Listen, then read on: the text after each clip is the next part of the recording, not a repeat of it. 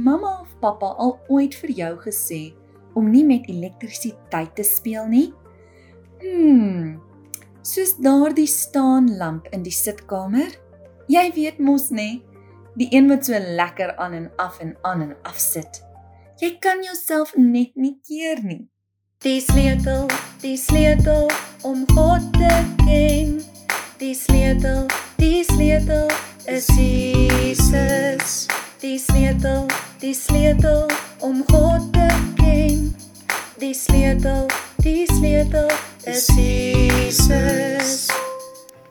Hi maats, dis ek Lally en welkom by Dr. Deus se Storietyd, waar jy deel kan wees van elke Bybelverhaal.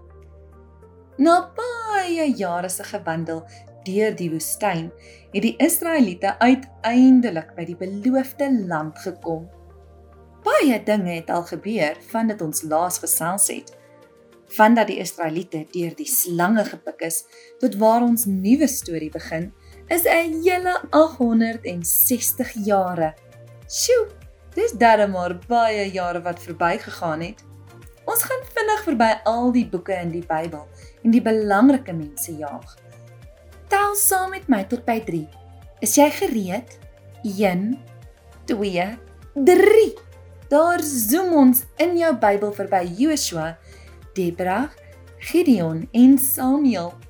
Is jy gereed vir die volgende zoom? Kom ons tel. 1, 2, 3. Nou zoom ons verby Saul en Dawid en Salomo en die keer toe Israel in 2 lande verdeel is. Ons laaste zoom is 'n groot een. Is jy gereed? 1, 2, 3. Zoom saam met my verby Elia, Elisa, Jona en Hosea, Amos, Mika en Jesaja.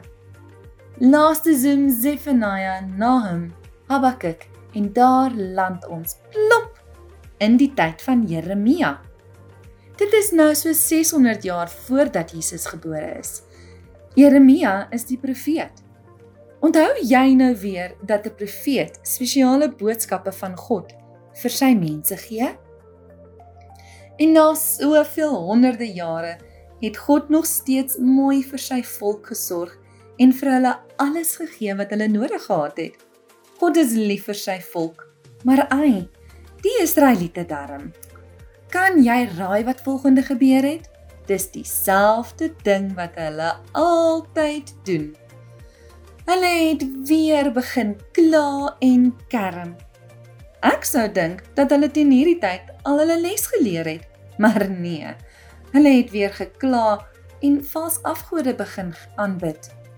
Onthou jy nou weer, afgode is mos standbeelde wat van metaal of sement gemaak is, en dan bid die mense vir hulle, eerder as vir God. Jeremia het vir die Israeliete 'n boodskap van God afgehad. Dit was nie 'n goeie boodskap nie, dit was eintlik maar baie slegte nuus.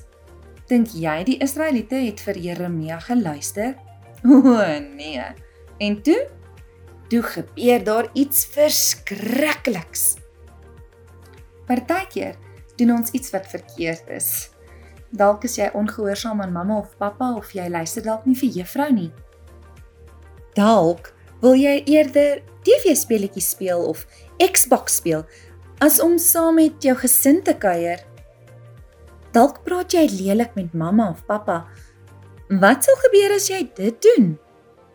Wat is die nagevolge? Sjoe, nagevolge beteken, wat gebeur nadat jy iets verkeerd gedoen het? Dalk mag jy nie meer TV kyk nie, of moet jy vroeër gaan slaap? Dis moeilik as daar nagevolge is. Partykeer raak ons kwaad of hartseer. Maar selfs dan is God altyd met ons. Hy is lief vir ons en wil steeds vir ons sorg. Ons moet net op hom vertrou. Kom ons bid saam. Papa God, dankie dat U lief is vir my. Dankie dat ek kan weet, U is altyd met my. Al maak ek 'n fout en moet ek dan nagevolge dra, leer my asseblief om op U te vertrou. In Jesus se naam bid ek. Amen. Die Israeliete was ongehoorsaam. Ek wonder wat die nagevolge is. Kom luister môre verder, om uit te vind. En onthou, ek kies om op Jesus te vertrou, want Jesus is lief vir jou, Jesus is